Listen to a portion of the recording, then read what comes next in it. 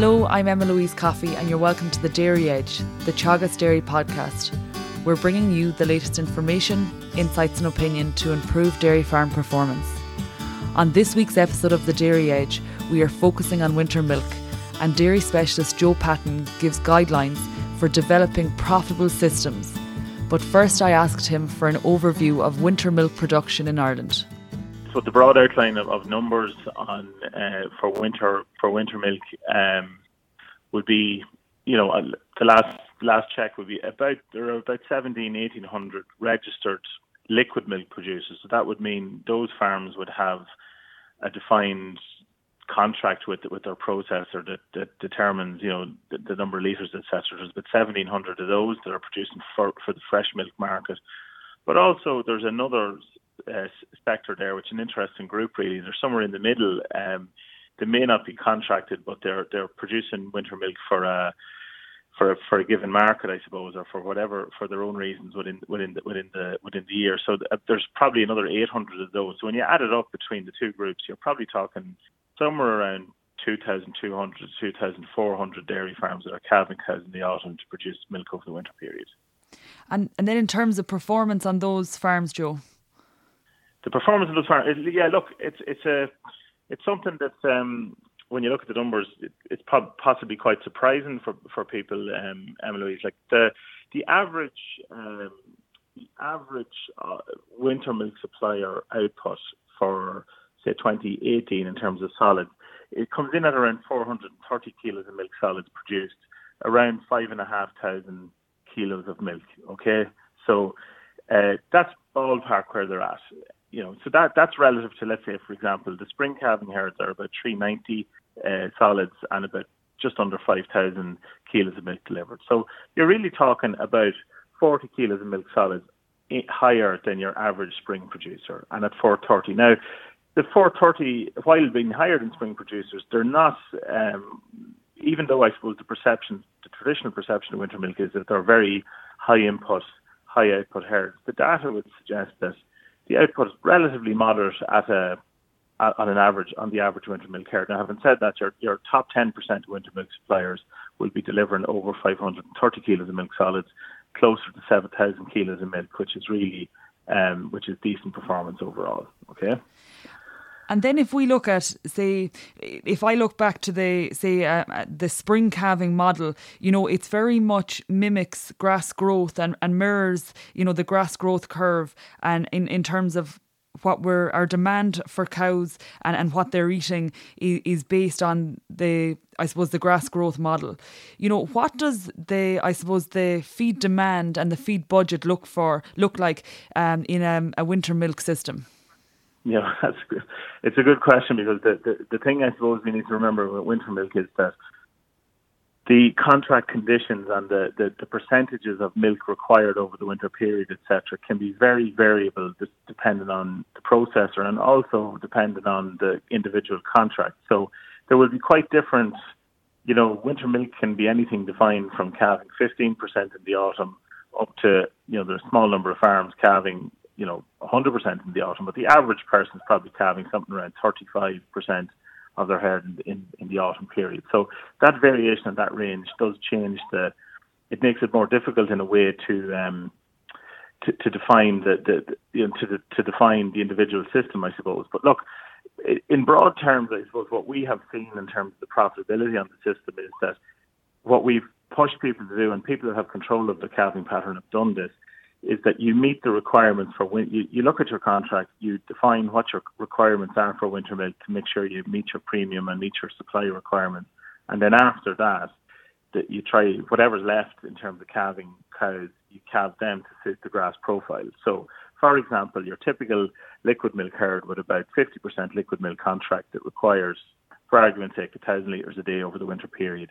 You calve enough cows in the autumn to meet that, and then the remainder of the cows, you calve them to mimic really the compact spring calving system. So the principal thing to remember there is you sort of, particularly for liquid milk situation, you calve as many cows as you require to meet your individual contract, and then you manage the remainder of the herd to look like a compact spring system. And maybe one final point on that is that, it has happened over the years where perhaps late spring calving in winter milk herds has been tolerated, as in, April, May, June calvers, because they would be seen as cows that will fill contracts later in the season. But our numbers from a feed cost point of view would suggest that those are very expensive cows to feed and the production wouldn't be great. So the model for us would always be compact block in the autumn, starting sometime around mid to late September, depending on the thing, and then compact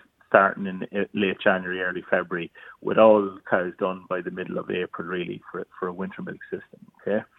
Now, look, from a feed budget point of view, what does that mean? That really means that we have to make certain alterations, and we can be confident in that. Now, we probably don't build as much grass in the autumn period because we don't have the demand in the autumn and in the early season because of the fresh calvers. We don't build to a very high peak. We build to about 950, I suppose, of a farm cover. And in the autumn, in the spring, we try to open the farm with a high farm cover to suit feed demand for the herd going to grass in early spring. When we look, Joe, you've compared, say, the average winter milk farmer with the top winter milk farmer. So what makes a winter milk farmer very good, compared with the average? Okay, so there's a few things there. The first thing to say that, our top 10% farmers would have higher milk solids output, so they'll be doing 90 kilos of milk solids extra, or maybe, in litres terms, they're doing close to 7,000 litres versus the average, which is doing 5,500 litres. So their output is good. But the critical point is on that is that it's not output driven by high input, Louise. It's actually, when you look at the numbers on it, the feed cost on a per cow and per litre basis is actually quite similar, if not lower, on the high output farms. So the key point there is that the high efficiency winter milk farms are producing close to 100 kilos of milk solids for about the same amount of purchased concentrate, which is around the 1.3 to 1.4 ton of concentrate in a normal year. So, that's the key point. We're not talking about maximising milk production through additional concentrate feeding. It's really been very efficient at the use of concentrates. And obviously the efficiency of the use of concentrate is really a byword for being better at use of grass, really, and use of high quality silage. So more grass utilised, better quality silage in the winter period, lower amount of concentrate fed per kilo of milk produced, which is a critical thing for profitability. Higher milk solids percentages also. And maybe one important one that needs to be recognised, I suppose, among the average suppliers is that, part of the reason why the most efficient farms sell more milk is because their herds are more fertile. On average, the best guys calve their cows once every 375 days or thereabouts. The average guy, it's taken 410 to 415 days calving interval. Now, how does that relate to milk production? Very simply, the most efficient producers have cows that spend more days at peak lactation, they spend fewer days dry, they have fewer cows being recycled and hanging around, effectively not working as hard as they should be. So, the main thing there is that fertility, really, when we look at it in detail, fertility within a herd or between herds really seems to drive output on a per cow per year basis. Okay, now we often see this where we have herds that have really, really high milk yield potential, but they don't achieve it because the cows just simply don't calve often enough. And I think if there were two things to be focused on, it's reducing the calving interval back to about 375 days and driving more milk per kilo of concentrate fed rather than just more milk per se.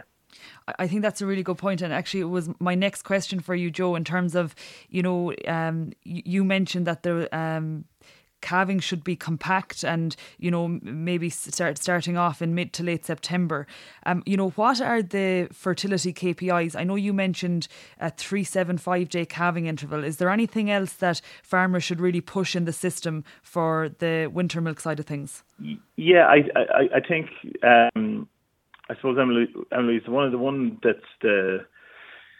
we say 375-day calving interval, and all of these things look great on a page, and in theory we'd all agree, yeah, that's fine. But the big thing is, to me, and you see it over the years, is that unless there is control of the number of cows being recycled from one season to another, then progress probably won't be really made in the long run. Okay, what I mean by that is that, you know, we've often heard it years ago where people would say that one of the big advantages of winter milk is, well, sure, if they're not in calf, I can move them into the next.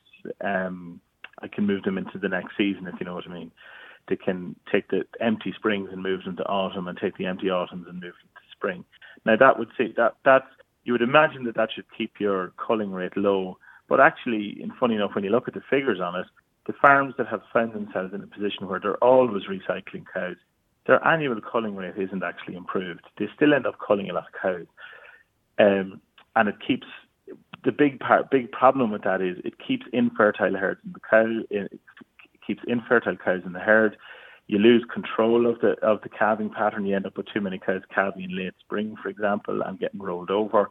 And it means then that we don't get enough days in milk. Like if you late spring calving cows, not calving till the following autumn, 12 months, it's a long time spent in late lactation, which really drops your milk yield from relative potential. So one thing we've challenged people to do, and a lot of visiting groups into the herd in Johnstown, our big challenge for groups would be to reduce the percentage of cows recycled from one season to another to less than 10%. So fix that, ideally less than 5%, but as a starting point, say that no more than 10% of the herd would be recycled within a given year. And I think if we do that and limit the number of cows being recycled, the natural selection of subfertile cows falling out of the system will happen over time. And we've seen that over the years in the spring calving herds as well. Once you have high quality, high EBI replacement heifers coming through to replace those cows, you actually, over the period of 3 years, perhaps 3 or 4 years, you end up fixing the fertility problem. So one of the things that in Johnstown would be very strong on is to say, look, at 5% is the maximum number of cows that will be recycled from one season to the other. Anything else over that that's empty will be culled as empty, similar to what you would do in your compact spring calving system.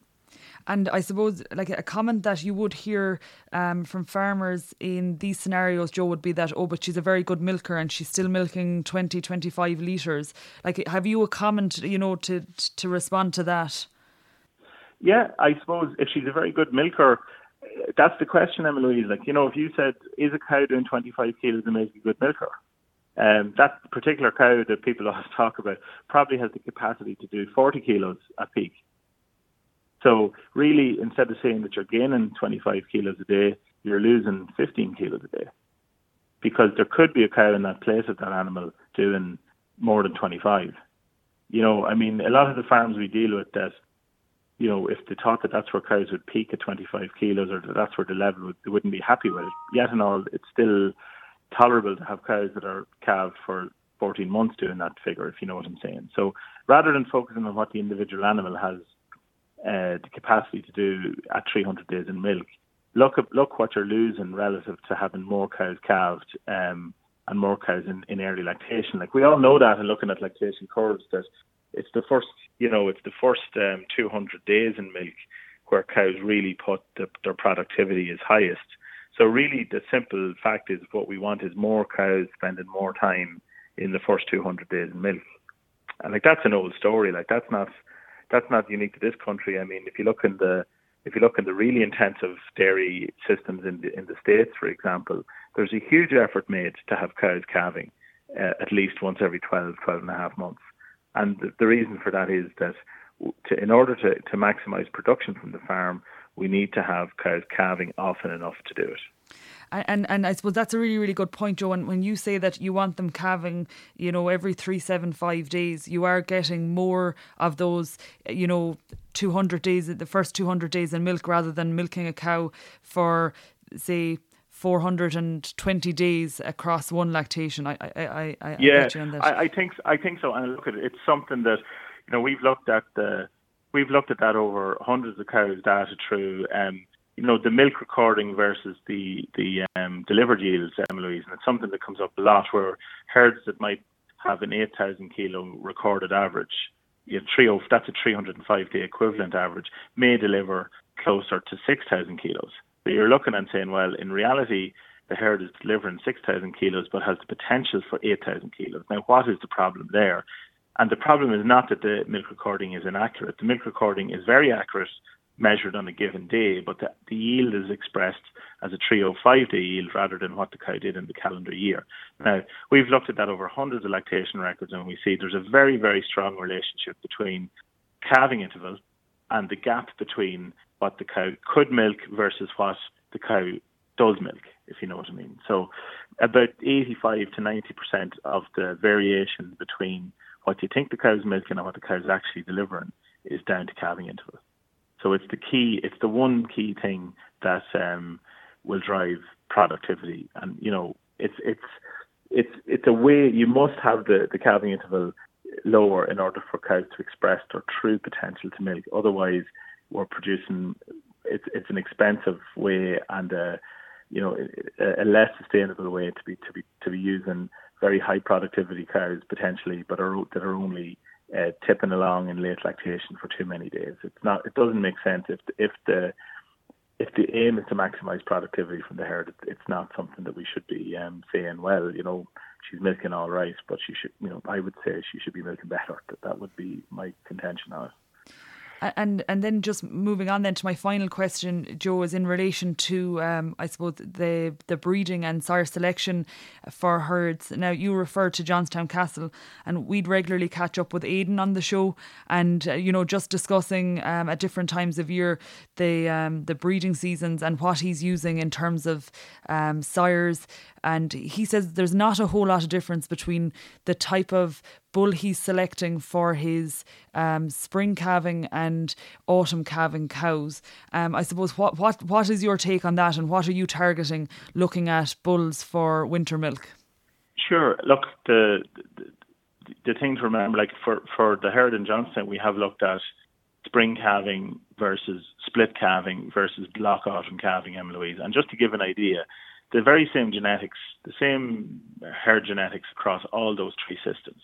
Now, last year, our spring block herd would have done just over 500 kilos of milk solids in a spring system. The very same type of cow in the winter system did almost 580 kilos of milk solids, right? So the system itself changed the productivity of the cow by the tune of 70, 80 kilos of milk solids, right? Now, that's not leaving the economics out of it and whether there's feed cost differences and all the rest in there, but I think the important point for that, the reason I mentioned that is that I think sometimes people think that in order to achieve, 570, 580 kilos of milk solids, you must radically change the cow type. But the system, in a way, can deliver that. Block autumn calving or more autumn calving will, because of the change in the milk profile for the cows. So we would say, based on that if our winter systems are doing the 580 kilos of milk solids and our spring systems are doing close to the 500, and the cow type doesn't actually change that much. It's an interesting one, and lots of people we talk to on this would assume that all of the difference between herds is down to the breeding and that the feeding doesn't have much of an effect on milk yield. But on the other hand, the same people might tell you that the fertility is all down to feeding rather than the genetics. We would argue the other way around, that actually, in order to fix the fertility side of the equation, the genetics, really, really drives that. But we see a fair degree of capacity for that type of cow to respond to different feeding systems. So, for example, the herd in Johnstown at the moment, EBI is about 150, 153 to be exact. The milk subindex in the cow is about 50, the fertility subindex 60, and our kilos of milk in the proof is 80, 85 kilos of milk in the proof for the cows. So with that type of cow, as I say, our standard cows, over the herd average is about 7,300, 7,400, hitting close to 360 protein. We'd be very happy with that. But obviously, we want to drive it on. So the usual story, we're picking high EBI bulls, over 100 for fertility subindex is essential. We're targeting at least 25 kilos of milk solids in the bulls, if not more, given the quality of the bulls that's coming through. We pick a couple of bulls for calving ease with the heifers. The bulls will be a mix of genomic and daughter-proven. Some daughter-proven bulls we like, but a majority will be genomic to push on the rate of progress. mix and match a little bit on the milk subindex, milk kilos, to make sure the milkiest cows aren't being bred too high for milk, and that the very low ones are being brought up a little bit. So it's a fairly simple blend like that. So I would say high BI, make sure the fertility subindex is high, select on milk subindex rather than kilos of milk in proof. There's no evidence to say that, picking bulls, you need to have a certain number of kilos of milk in the proof. It's not really supported by the data. And make sure you use bulls that have calving ease proofs on your heifers. And it becomes very simple after that. At that point, you sort of sit back and watch the herd improve, And I guess, look, picking up on that point, at 580 kilograms of milk solids, that's very high, and it's above the top 10% that we were talking about earlier on. And I suppose finally on that point, when we're talking about genetics and I suppose the future generation coming into the herd, when we look at heifers, you mentioned carryovers in terms of cows, and we do see some situations on farms where we breed heifers to calve down in September. They don't hold their inseminations, and we carry them on, so they're calving down at about 2.5 years of age, or maybe they roll into the following year and calve down at 3 years old. Are you seeing would you see a negative effect where this is occurring on farms beyond calving down at 2 years old? It is important to recognise, though, that in the winter milk sector, the rate of progress on solids has been excellent, Emma-Louise. I mean, it's gone up from 3.28 up to 3.42 for protein, for example. Calving interval has come down by about 2.5 weeks. There's lots of things have been improving over the last 6 or 7 years. So I wouldn't like people to be saying, it's all very negative. I think progress is being made in the right direction. I think that's important. But one area maybe that we'd say we're slightly disappointed with the progress would be on the percentage of heifers calving at 2 years old. It's still the average winter milk producer calves about 45% of the heifers at 2 year old, which is too low.